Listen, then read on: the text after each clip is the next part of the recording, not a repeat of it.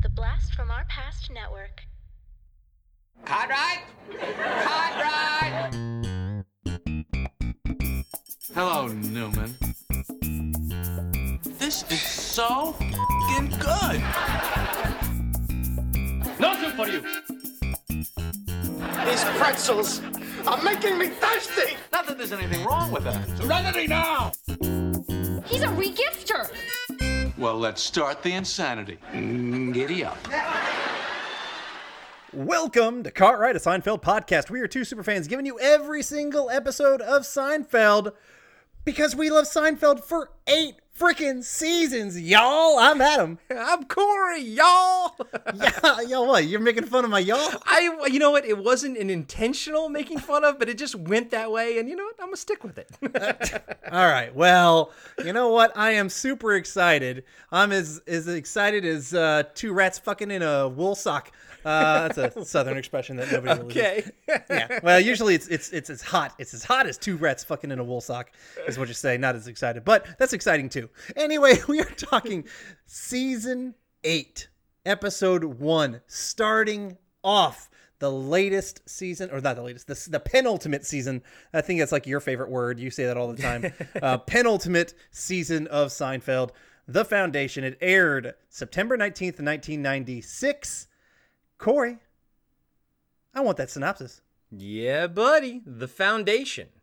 Following the death of their daughter, the Rosses establish a foundation in Susan's memory and ask George to sit on the board. After Peterman has a mental breakdown and moves to Burma, Myanmar, Elaine takes over the company and puts the urban sombrero on the catalog cover. Jerry gets reacquainted with Mulva. Kramer takes up karate. Karate. And it should be noted, this is the first season without Larry David driving the ship. And this is, I believe, the start of the end, fully, of the stand-up openings. So Yes. Yeah. does not happen in this episode, nor will it in the next episodes that we at least watch and we'll be recording today. And I think this is, the absolute end of that. And just before we start, kick this off, I think it's interesting to note, I was watching the behind the scenes on all 3 of these episodes.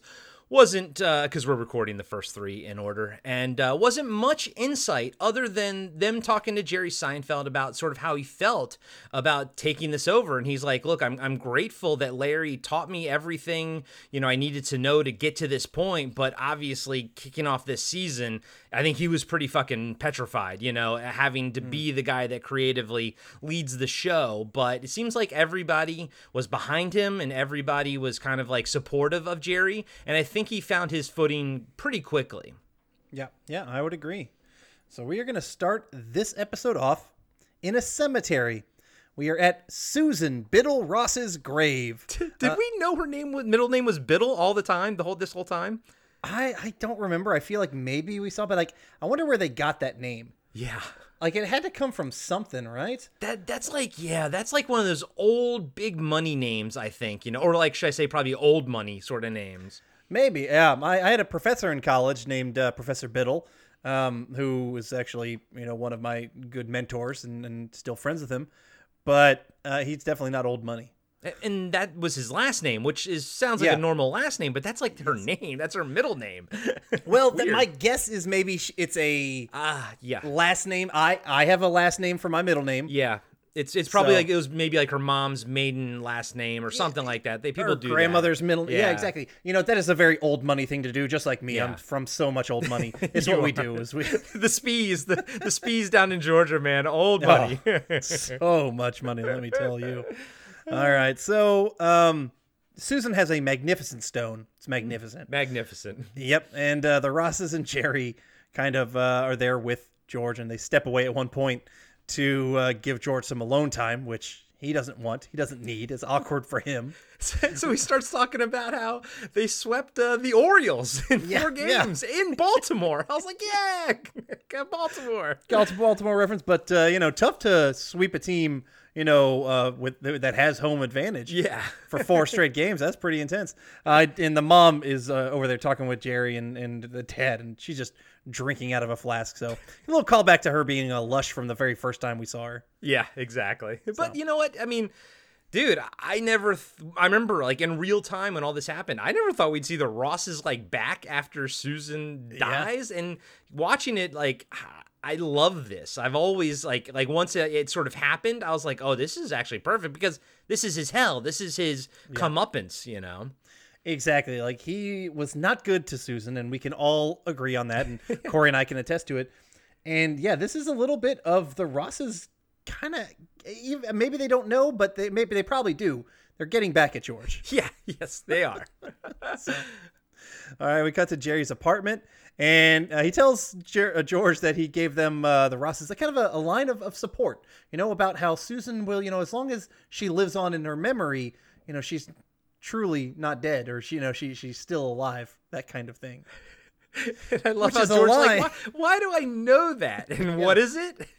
It's from Star Trek II, The Wrath of Khan. Wrath of Khan. I love how George, like, snaps his fingers like, yeah, that's it. That's it. So I love, this is a great little moment, and it's can go quickly, where you see George, and he's like, it's a shame when Spock died. Yeah.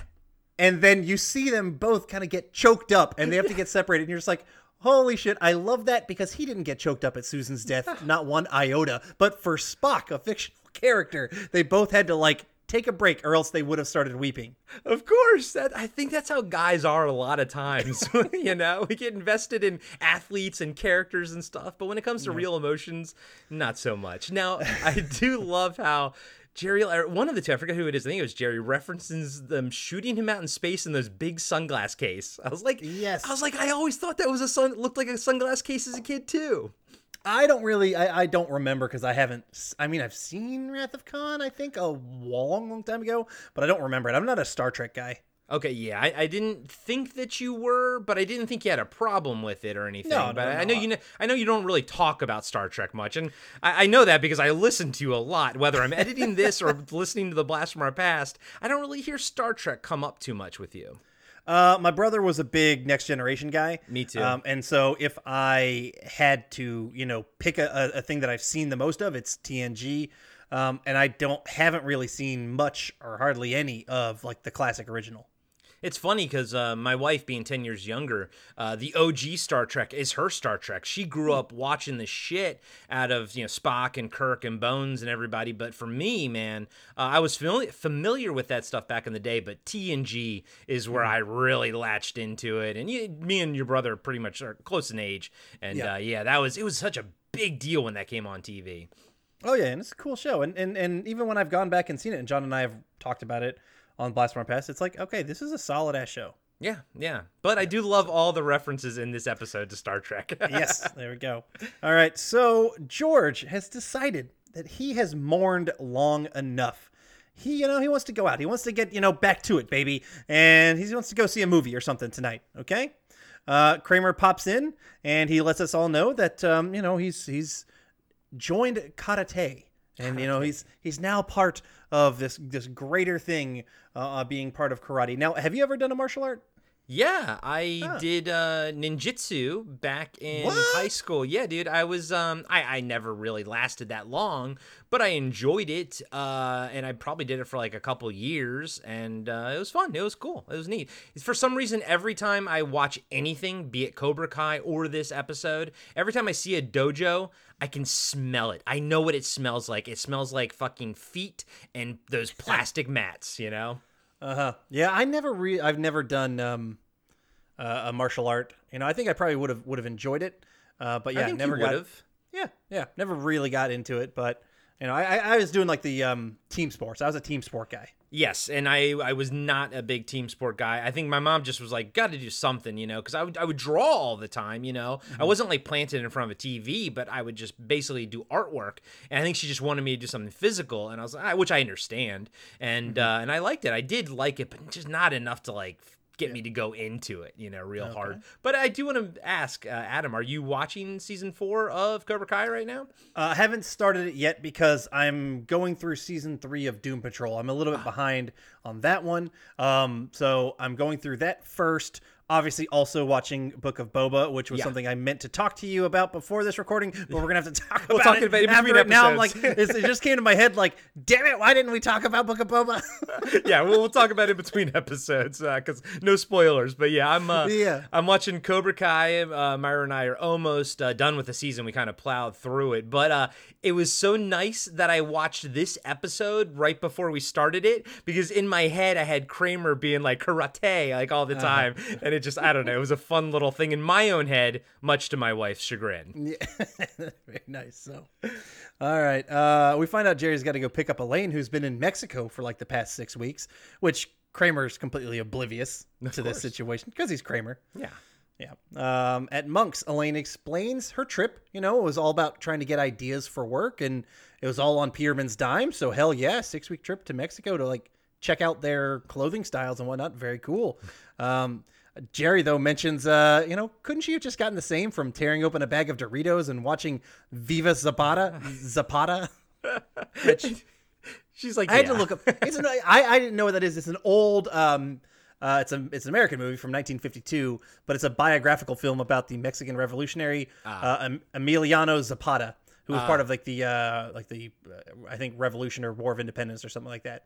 Okay. So- Okay. I didn't note. I didn't track any of that because I was too busy looking at Elaine's cleavage. She was very cleavagey in this little. Scene I right didn't here. notice her cleavage. Might have to go back and rewatch, but Yeah, no, I didn't why not? notice. So, and that film stars, I think, Marlon Brando as Zapata. Okay. He's definitely not Hispanic, he's Italian. Of course. And then Anthony Quinn was also in the movie. And the screenplay is actually by John Steinbeck. Oh, So, shit. Yeah, like a Wow. hell of a writer. Yeah. Holy shit. I like Elaine here asks about, because she's been away for a while, asks about Jerry's fiance. And he's like, what? Who? Your fiance. Oh, yeah. And we get a flashback about how they broke up, which I think this is a wonderful little scene where they kind of set up this weird fiance thing at the end of last season. And then this season, they're like, fuck that storyline. We don't want to go anywhere with that. And so they have this very quick, like 20-second scene of Jerry and Janine Garofalo sitting at a table, flashing back to it, and they're just like, they look at each other. I hate you, and then she just gets up and leaves, and that is it. And it was a perfectly mutual breakup. Exactly. And it's perfect for us, the viewers, but it also kind of shoots off, like it causes Jerry's storyline, for this episode and everything. Yes. So I like that. I liked how that worked out. And we talked about it last season about how we knew it was coming. And now watching it, I think it's perfect. They did it. They handled it perfectly. Well, because, you know what? You're right. Because it's not just they have the scene and then we're moving on to the next thing. It does set up his own storyline here. He actually even mentions really quickly, he hasn't even told his parents. We'll get that kind of coming back a little bit later, which is just a funny gag. But you're right. Because, he's now he will be trying to use that mentality of, I no longer have a fiance as like a line to give to people or whatnot to see what story works the best for getting his next, girlfriend or whatever. Yeah, because unlike previous seasons, like it already seen, and obviously you and I watched the first 3 episodes. We're gonna review them all in order, so we know that this season kind of has a bit more connective tissue than previous seasons. Now, I don't know yet if it's gonna have as much connective tissue as season 7 with the whole Susan thing. That was the biggest connective tissue that we've ever seen, and like a complete season-long arc for George and Susan. But we do see these first 3 episodes, there is a lot of connection between them, and it kind of spins from Jerry's, the breakup with his fiance. Yeah. You're right, because I was actually talking about a later episode and I wasn't even thinking about that. I knew what you were talking about. It's the next episode, but it's still connected to Jerry's breakup, which is, now they're creating this ongoing narrative. So thank you. Appreciate that. Hey everybody, Corey here. I just wanted to let you know that we'll be right back after these short messages. Hey everybody, welcome to Talking Back, the podcast where we like to chat about past achievements in movies, comics, video games, and more. I'm your host Tim, And with me today in studio is co-host Oh, hey, Dean. hey, Tim. Dean. Huh? This isn't a full episode. This is actually just an ad. All we have to do is tell everyone that our podcasts come out on Mondays, and they can find us on their favorite podcatcher. If they're into movies, comics, or video games, they should definitely check us out. Oh, well then, thanks everybody for listening, and we'll catch you next time. Talking Back. Have you been wondering where's the beef? Well, on our podcast, Throwback Trivia Takedown, you might just find that out, as well as some other things about the 70s, 80s, and 90s. We're a nostalgic-based trivia show that pits two challengers head-to-head in a duel of the decades, with categories ranging from movies, TV and music, to slang, food, and fashion. You're sure to get the best in retro-themed trivia. So strap on your jelly shoes, grab a Surge, and walk like an Egyptian to your favorite podcast app and check out Throwback Trivia Takedown. I heard even Mikey likes it.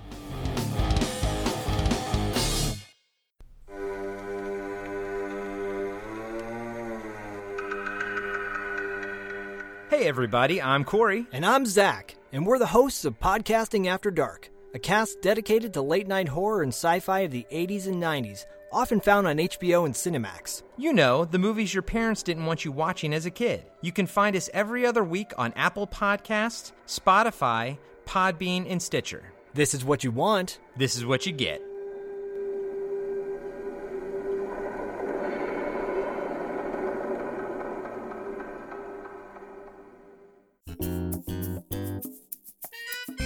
At Jay Peterman's, Jay Peterman is talking to these different writers, trying to get the ideas for the catalog about what kind of different piece of clothing they're trying to pitch.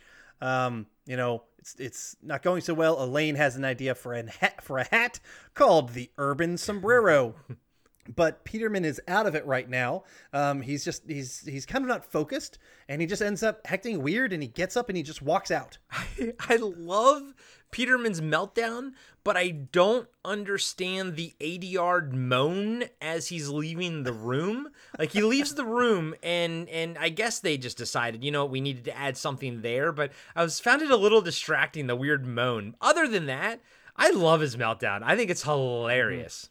Yeah, I mean, he's just oblivious to everybody. He's just like, fuck this, I'm piecing out. Yeah, he's at the end. He is he's an artist. I mean, Peterman's, I think, a creative. If you think about the character, I think he's a creative guy. And I think that, there's probably the stress of having to run this magazine for so long on top of him being a creative. He's burnt out. I don't think he probably ever wanted to be the head of of a magazine like this, Wow, that's deep into the actual storyline of Peterman's past. I kind of just basically inserted my own mentality into that, Yeah.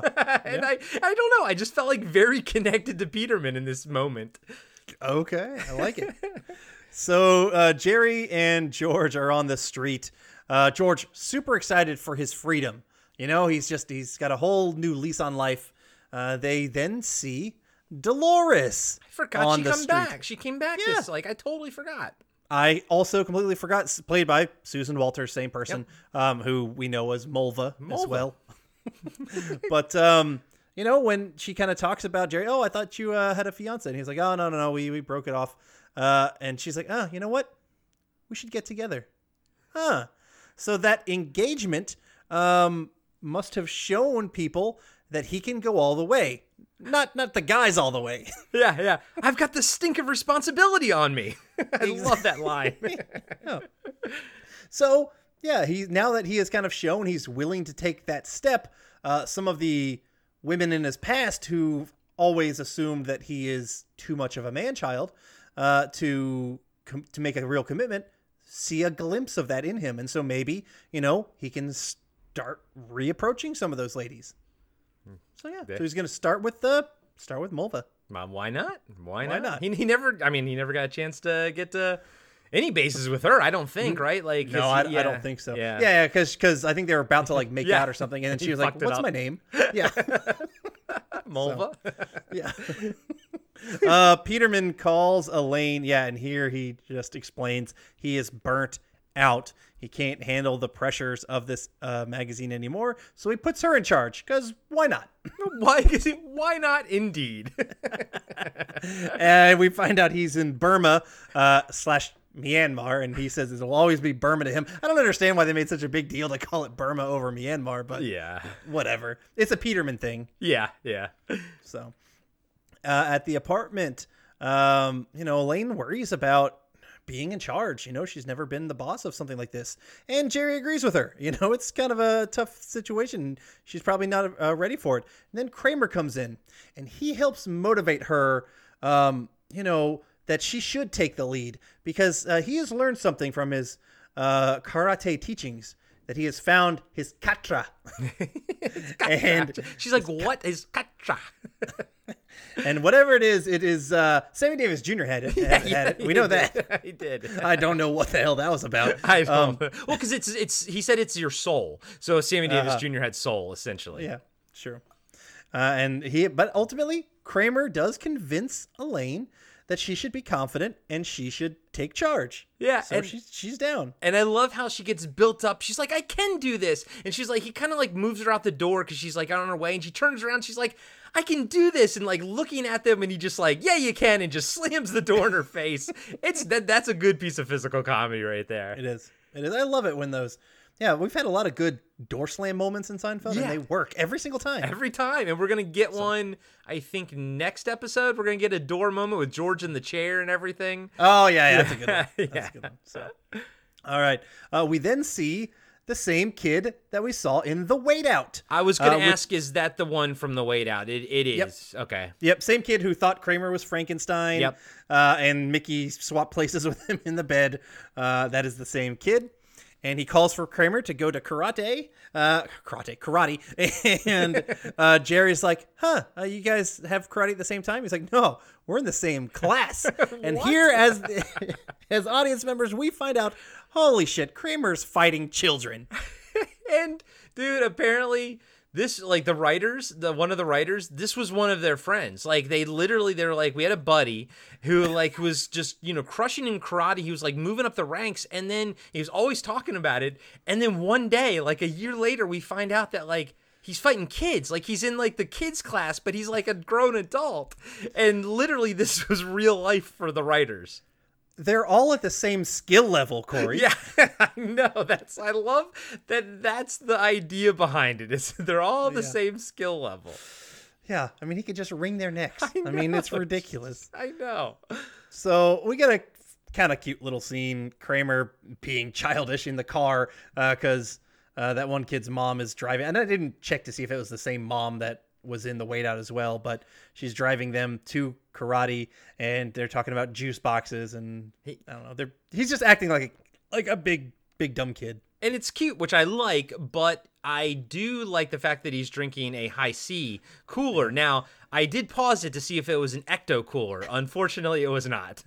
Now, I don't remember when those ended, but I mean, this was 96, so they might have been gone off the shelf by then. I think so. I think they were gone mid to early 90s. Yeah, so.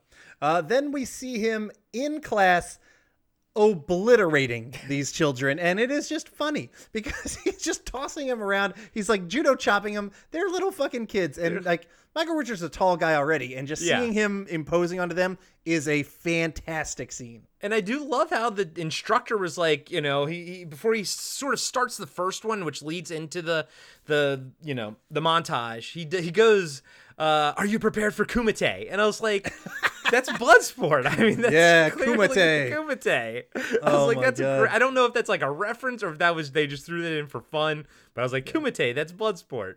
It is, man. I love Bloodsport. Yeah, me too. It's a great movie. Kumite. At George's apartment, George is just, a slobbing single guy right now. And then Rosses show up. I do like that he's shirtless. He's shirtless, and he's got such a hairy chest, but then his nipples have no hair, and they're like pink. It's really disturbing looking. Props to Jason Alexander for going shirtless like on television like that. Yeah. But like if I had his body, I would not have the courage. I mean, I'm fatter than him, and I certainly don't have the courage. It's not the fatness. It's the fact that his nipples are so pink and prominent. That's what's weird. You couldn't get that image out of your head. I can't. It's burned. I mean, it's honestly, it's been burned into my brain ever since '96. Ever since I saw this episode. There we go. They are pink and perfectly hairless, and then everything else is like a sweater. So, all right. He talks with the Rosses. I like how he puts on like this just jacket that he had, but he's still shirtless. And the Rosses all talk about, oh no, it's a shame when a parent has to lose a child. And I do like his response just because we know his relationship with his parents. He says, I hope my parents go long before I do. And we're like, oh yeah, we know you do. Yeah, of course. But we find out that the Rosses are creating a foundation, kind of putting some of their money into, a foundation that can help people down the line in Susan's name. And they want George to be an integral part of it and be on the board of directors. And we also find out that Jerry's wonderful words of wisdom helped them come to this conclusion. And they're like, oh, it was something about if there's a light and, she's shining or... fuck it, whatever. It's whatever it is. And they laugh it off, and they couldn't even remember what the hell the words were. It doesn't even matter. But, so my whole thing is, when we were talking earlier, do you think that they did this on purpose or not? He did say we did it because of Jerry's words of inspiration. I almost kind of wish they'd left that out, because I do like the idea that they were like, fuck George, we're going to do this to him, Yeah, I could see that. I think maybe... I would say at least putting George on the board of directors is the fuck you. Creating the thing isn't the fuck you. It's okay. Forcing George to to be part of it and to keep. I think that's the real fuck you. Okay. Yeah. So they were like, oh, let's do this. Oh, it's a great idea. But let's put George on it because fuck you. Okay. Because So it still works. Jerry's idea incepted them, but then they were like, "Oh, we're going to use this." Okay, cool. Yeah. I absolutely think that. Okay. So, at Monk's, George sees Jerry. Did you notice the very slow kind of bass music? Like the music that they had just felt kind of different. They kind of slowed it down a little bit, kind of like it was off. But it is because George is not happy. Okay. Because he's upset with Jerry for giving the Rosses this idea. Yeah, but I didn't pick up on that musical cue. Okay. And now I'm wondering how many sort of musical cues I have missed, during... It was so different. It just felt different. I don't know why I picked on I picked up on it because it felt like it was a very different music cue than most. Because most of the time, you just cue... or whatever. This one was like... Okay. It just felt slowed down, like artificially, to where it felt off to me. Okay. I think I was probably too fixated on right before George walks in, Jerry's just like staring straight ahead. And I was like, man, that's what it was like before we all had cell phones in our pockets. You would go and you would eat and you would just stare. If no one was in front of you, just stare. True. It's very true. So yeah, George comes in and he mentions, hey, that whole Wrath of Khan bit really got them to make this whole thing, make this foundation, as he is grabbing a little squirt thing of mustard and just squeezing it into Jerry's coffee. And I like Jerry's face. Jerry, not with it missing a beat. He doesn't look like a frown. He's just kind of looking down, look back up at George. He's like, something wrong? Something's wrong? I love it because he doesn't get fazed by it. Because, no. I don't know, most people would get angry, be like, hey, what are you doing? But it's more funny that he's just like, what's going on, buddy? Type of scenario. And I love that. And I love that part of their relationship because I think you can only do that to somebody, squirt mustard into their coffee, if you've been lifetime friends. Like if you want them not to just explode on you, you know what I mean? Mm-hmm. I think you can only do that if you've been lifelong friends. Yeah, I agree. So yeah, George is pulled back in. He couldn't get fully away from Susan, and we get an epic Khan scream from George, Khan, as the camera pulls up and kind of twists and rotates, kind of supposedly emulating Shatner's Khan scream from Wrath of Khan from that movie. Yeah, and that's cool, and that is obvious. It's so clip worthy, like we've seen it a million times. But I do love that there is this multiple times mentioned that George just wants to eat a block of cheese as like that's like his idea of like, bachelor paradise. But I love when Jerry goes, before we go any further, I want to point out how disturbing it is that you equate eating a block of cheese with some sort of bachelor paradise. I just thought that dialogue was so good. Dude, he's dead on though. Yeah. I mean, fuck, I ate a block of cheese like a couple days ago. not like one of those big ass block of like cheap cheddars, but I did buy like a nice, there's a Red Leicester. Oh, it's so good. But I got like like a regular size square thing or whatever of it. Did you bite into it like an apple? I didn't bite into it like an apple like I talked about. I had slices because I had different crackers. Yeah. And so I was just eating it off crackers, but I ate the whole fucking thing in one day. So. Dude, I am lactose intolerant. That would kill me, even with my my pills. Oh, God. No. I feel so bad for you because a good like sharp cheddar or something like that is so good to me. I love it. If you get a chance, do you have any Trader Joe's around you? I have to go up to Atlanta for it, so it's like probably like an hour plus away. If you find yourself conveniently in a Trader Joe's, check out their the cheese is called Unexpected Cheddar. It is literally the best cheese I've ever had in my entire life. Okay. Yeah. All right. It's worth taking your pills for? Oh, yeah, and yes, by the way, I eat cheese, and I eat tuna and mayo and stuff, but I have to take a pill every single time, so I don't not eat cheese. I just think eating a whole block of cheese, no pills would save me from that. I mean, that is only said from somebody who has to deal with stuff. For people who don't have issues, it's so worth it. It's so good. Worth it. Cheese is the best. It is. Hey everybody, Corey here. I just wanted to let you know that we'll be right back after these short messages. Hello everybody, I'm Adam. I'm John. And every week we are giving you a blast from our past. We are the podcast that brings you full-on movie breakdowns, TV show reviews, album reviews, top 10s, and more, all from the things of our nostalgic past. So please join us every single week on the Blast from Our Past podcast. You can find us on Spotify, Stitcher, Apple Podcasts. However you listen to podcasts, you can find us, and we would love to have you take a trip with us to the land of nostalgia. I'm John, and I'm the host of Action Action. Every week, I'm joined by James. Heyo. And Dustin. Hello. And each week, we review, debate, and rank a different action movie. We're creating the ultimate list of action movies. From awful to awesome. So if you want to hear 3 more white guys with beards talk about action movies. And argue about where they belong on our list. And decide you hate us because we made fun of your favorite movie. Join us every Tuesday, and you can find us on your favorite podcatcher. And Steven Seagal is a joke.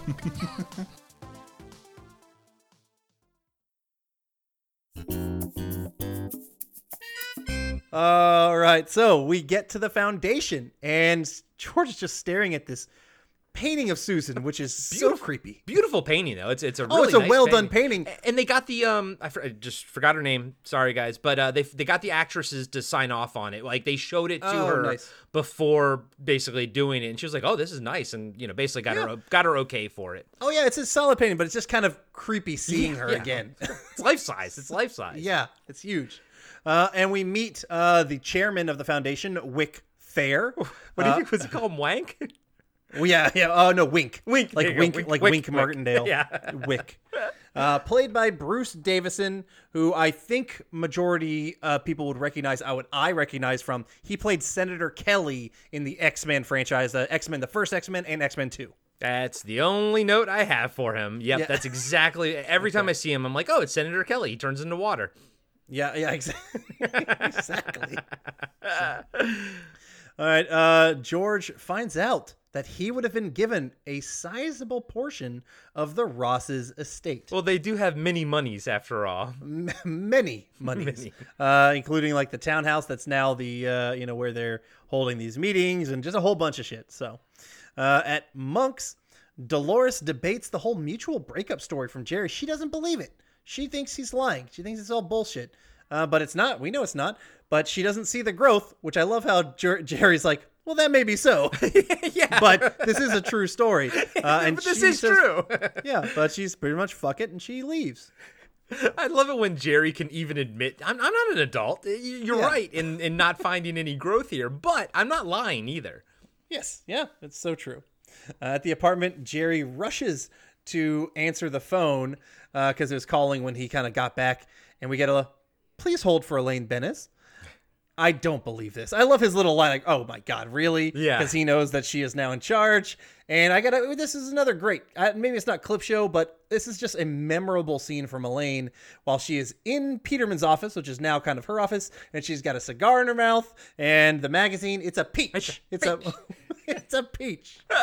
She looks so good with that, cigar in her mouth, way better than pretty much any of them, maybe even better than Michael Richards does. We talked about that every time she smokes a cigar. We love it. And I think this right here is what I'm always picturing in my head. Yeah. Yep, I agree. This is the one I come back to. Yep. Like, this is the moment that I'm just like, yes. Yep. I love cylindrical things in Julia Louis-Dreyfus's mouth. Yeah. Oh man. Oh God. Hey, is this the season of sleaze part 2? I don't know, but we're coming in hot. Well, yeah, you brought in the cleavage, which I didn't even notice. She looks great this episode. What can I say? Oh yeah, absolutely.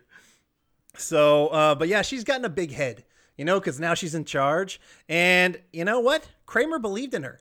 And, she used to think he was a doofus. Now she thinks Jerry is the doofus because Jerry didn't believe in her. And Jerry's like, you know what? Maybe you should go say thank you and go talk to Kramer in person. She's like, I'm going to go do that. And so he tells her that he's at karate class and tells her where it's at. So she goes down there and sees Kramer just annihilating these children, dominating them. And, she's like, what are you doing? And he says, dominating. That's exactly what he's doing. And so we find out here that he wasn't actually motivating her with, teachings of karate. He was motivating her with the lines from Star Trek 3, which he says is the better Star Trek movie. And I like how he's like, now, Jerry will tell you that The Wrath of Khan is the better film. I was like, okay. I like it. It's fun. It's fun. It is fun. So Jerry, then we see doing some A/B testing with different people from Monks. We've got Larry, the manager. We've seen him before. Ruthie Cohen, of course. Lauren Bowles, who's the actual actress. She's a waitress we've seen many times. She's the one who actually does like the flick off. Yeah. To George, that I think is what we remember her best from. And then there's another one. The actress's name is Peggy Lane. She's been in multiple episodes as well, but she's probably like the least known. But it was nice. My note here is it's nice seeing the entire Monk staff sort of all together at one, and I think they all had a speaking line. So maybe they were getting everybody their SAG cards, like as a thank you, like in this first episode or something, if they didn't already have it or something, But yeah, I liked it. I like seeing it. I agree. It was good to see some of these like background characters who you rarely see, and then kind of come back and being like, okay, now they're actually having some kind of interaction with our main guy.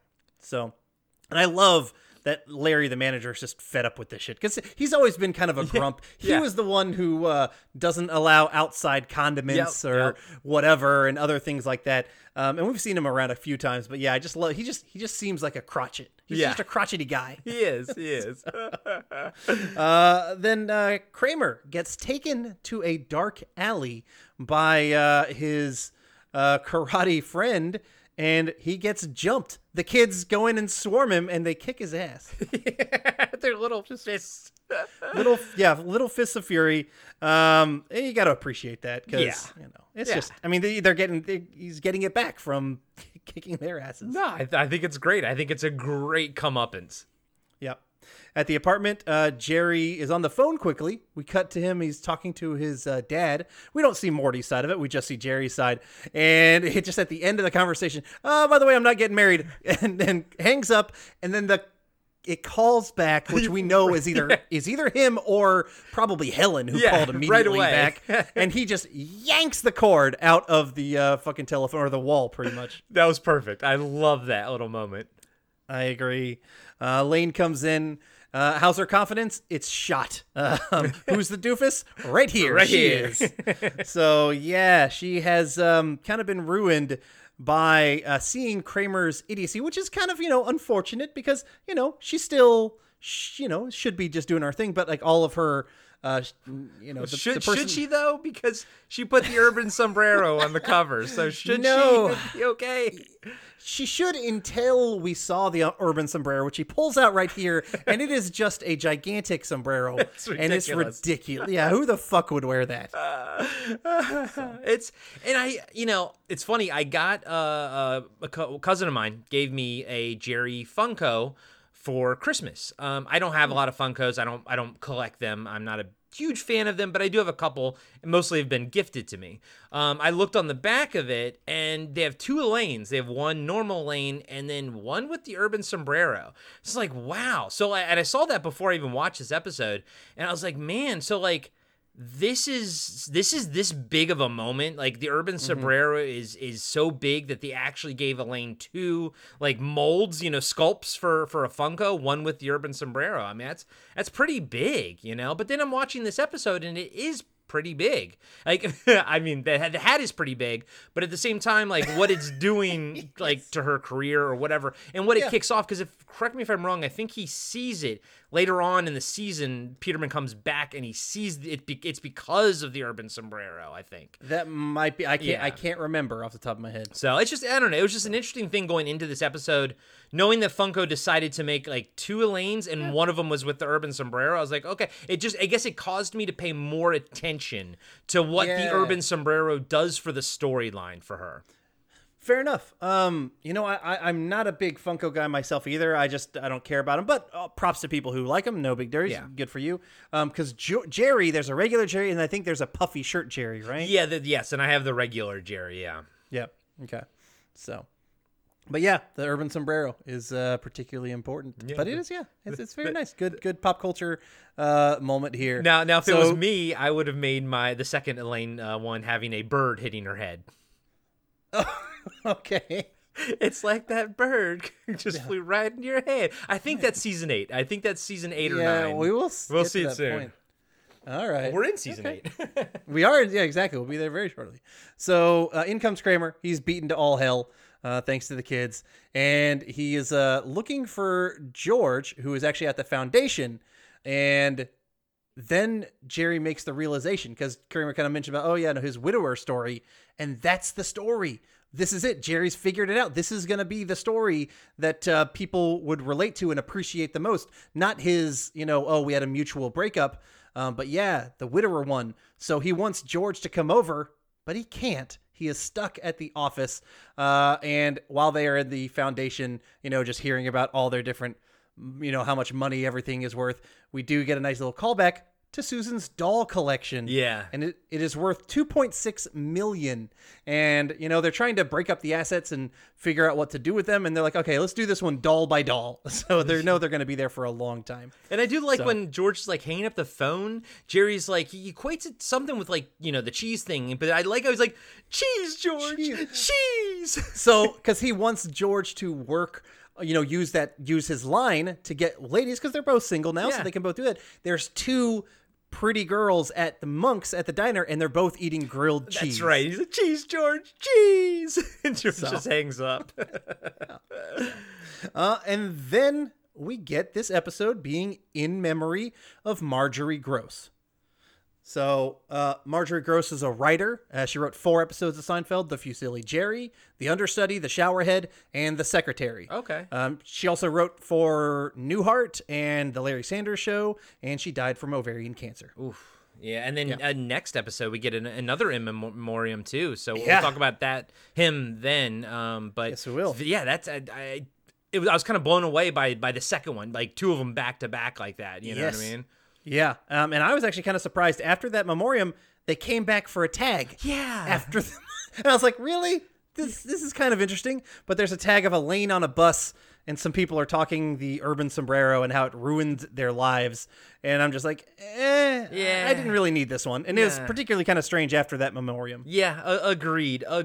But I will say this was a fun episode. I enjoyed kicking off season 8 like this. I don't think it was perfect, and I'll give you my score in a second. But I do think it was a lot of fun. I think that this could have gone any which way wrong that it possibly could have gone without Larry David, running the show now. And I think that the fact that they were able to land such a strong episode right out of the gate, I think is a great sign for the season to come. Like I said, it's not perfect.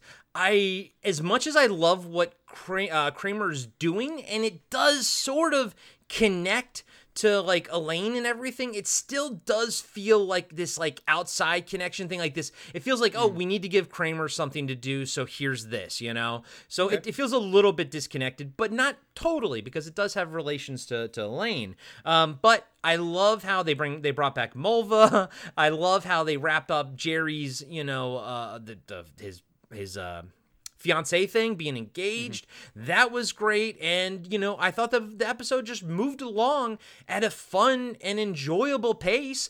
We got the freaking Khan. Like, this is the famous Jason Alexander, screaming Khan and all this kind of stuff. And there's a lot of moments in this that are huge, but it's not my most favorite episode, but I do think it's way above par, or mid ground, or whatever you want to say, middle. So I'm going to give this episode 3.5 Bachelor Paradises out of 5. Blocks of cheese, baby. Blocks of cheese. So, yeah, I thoroughly enjoyed myself with this episode. The karate ridiculousness of Kramer, you're right, it is kind of just off on its own. Jerry diving into the dating scene and that kind of research was probably the weakest of the storylines for me. I would have liked a little bit more for Jerry to do that integrated more with the other characters. So that was a little bit of a knock for me. Elaine heading the J. Peterman catalog and falling on her face, I think I really liked it. I loved, that's a peach of a storyline right there. George, who was so happy and thought he was free, being dragged back in. I obviously definitely appreciated that. But yeah, and I think that these breaks probably get me more excited for Seinfeld. So, we have like a week break in between, and then it's like, oh man, I haven't talked to Corey in a while. And then I get back to him just like, yeah, I'm super excited. Woo. And so maybe these first episodes I tend to score higher, but I don't give a shit. I was a happy man watching this one. Yeah, not perfect, but pretty damn good. I gave it 4.5 out of 5 creepy Susan paintings. Good one. Wow. All right. That's a point difference, but that's okay. It's a great episode any which way you cut it. Yes. And guys and gals, if you're listening to this on the free feed, just keep in mind that the next episode will be Patreon exclusive. And if you would like to listen to that episode and every single episode of Cartwright, a Seinfeld podcast, you can go over to patreon.com/Cartwright, and for just one freaking measly $1 a month, you can get every single episode in our back catalog and every episode that's coming up that is Patreon exclusive.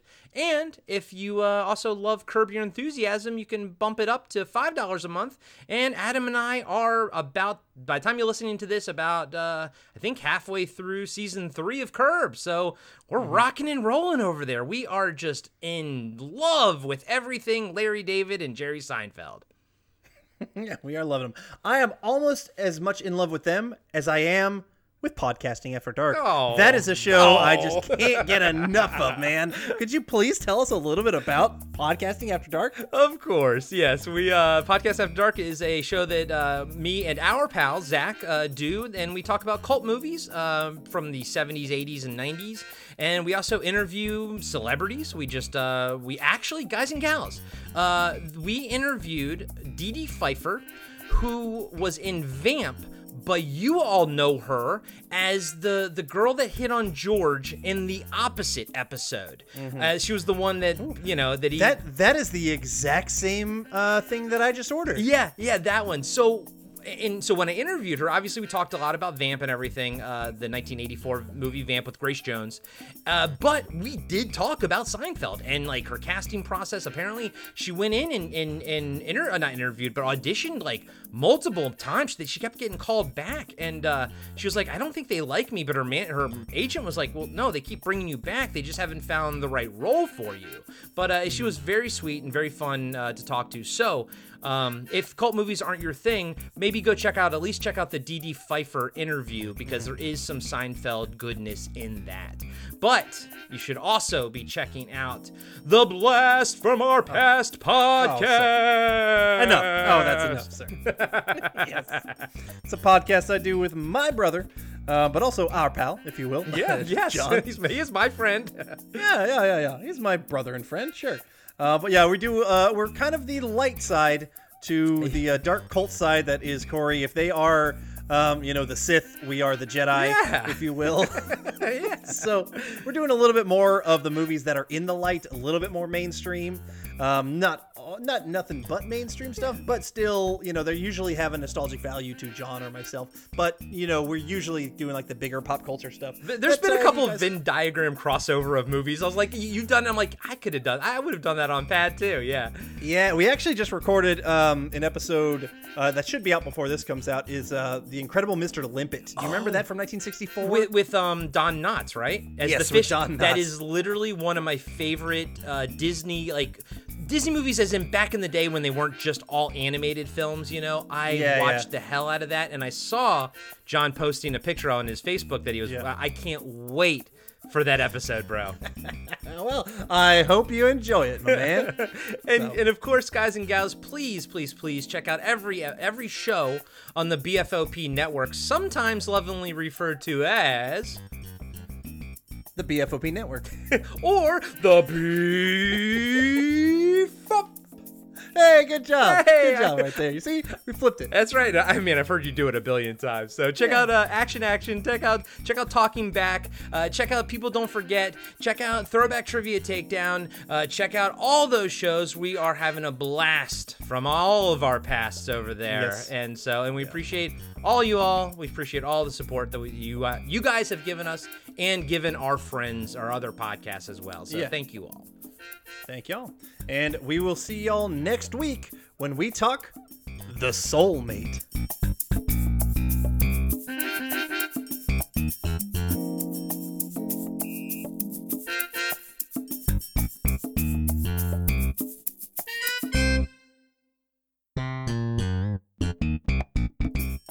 Hey everybody, it's your two favorite podcast hosts, Adam and Corey from Cartwright, a Seinfeld podcast, and we have something very exciting to tell you about. That's right.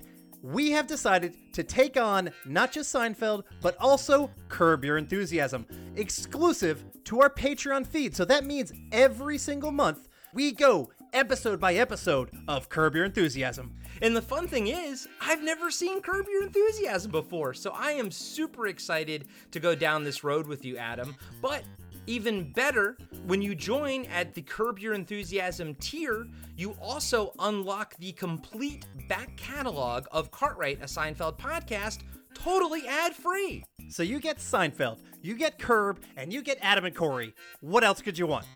I don't know, maybe to dip my bald head in oil and rub it all over your body? Sorry, Corey, that's another tier. We're not ready for that yet. Yeah, you're right. All right, well, now back to Cartwright, a Seinfeld podcast.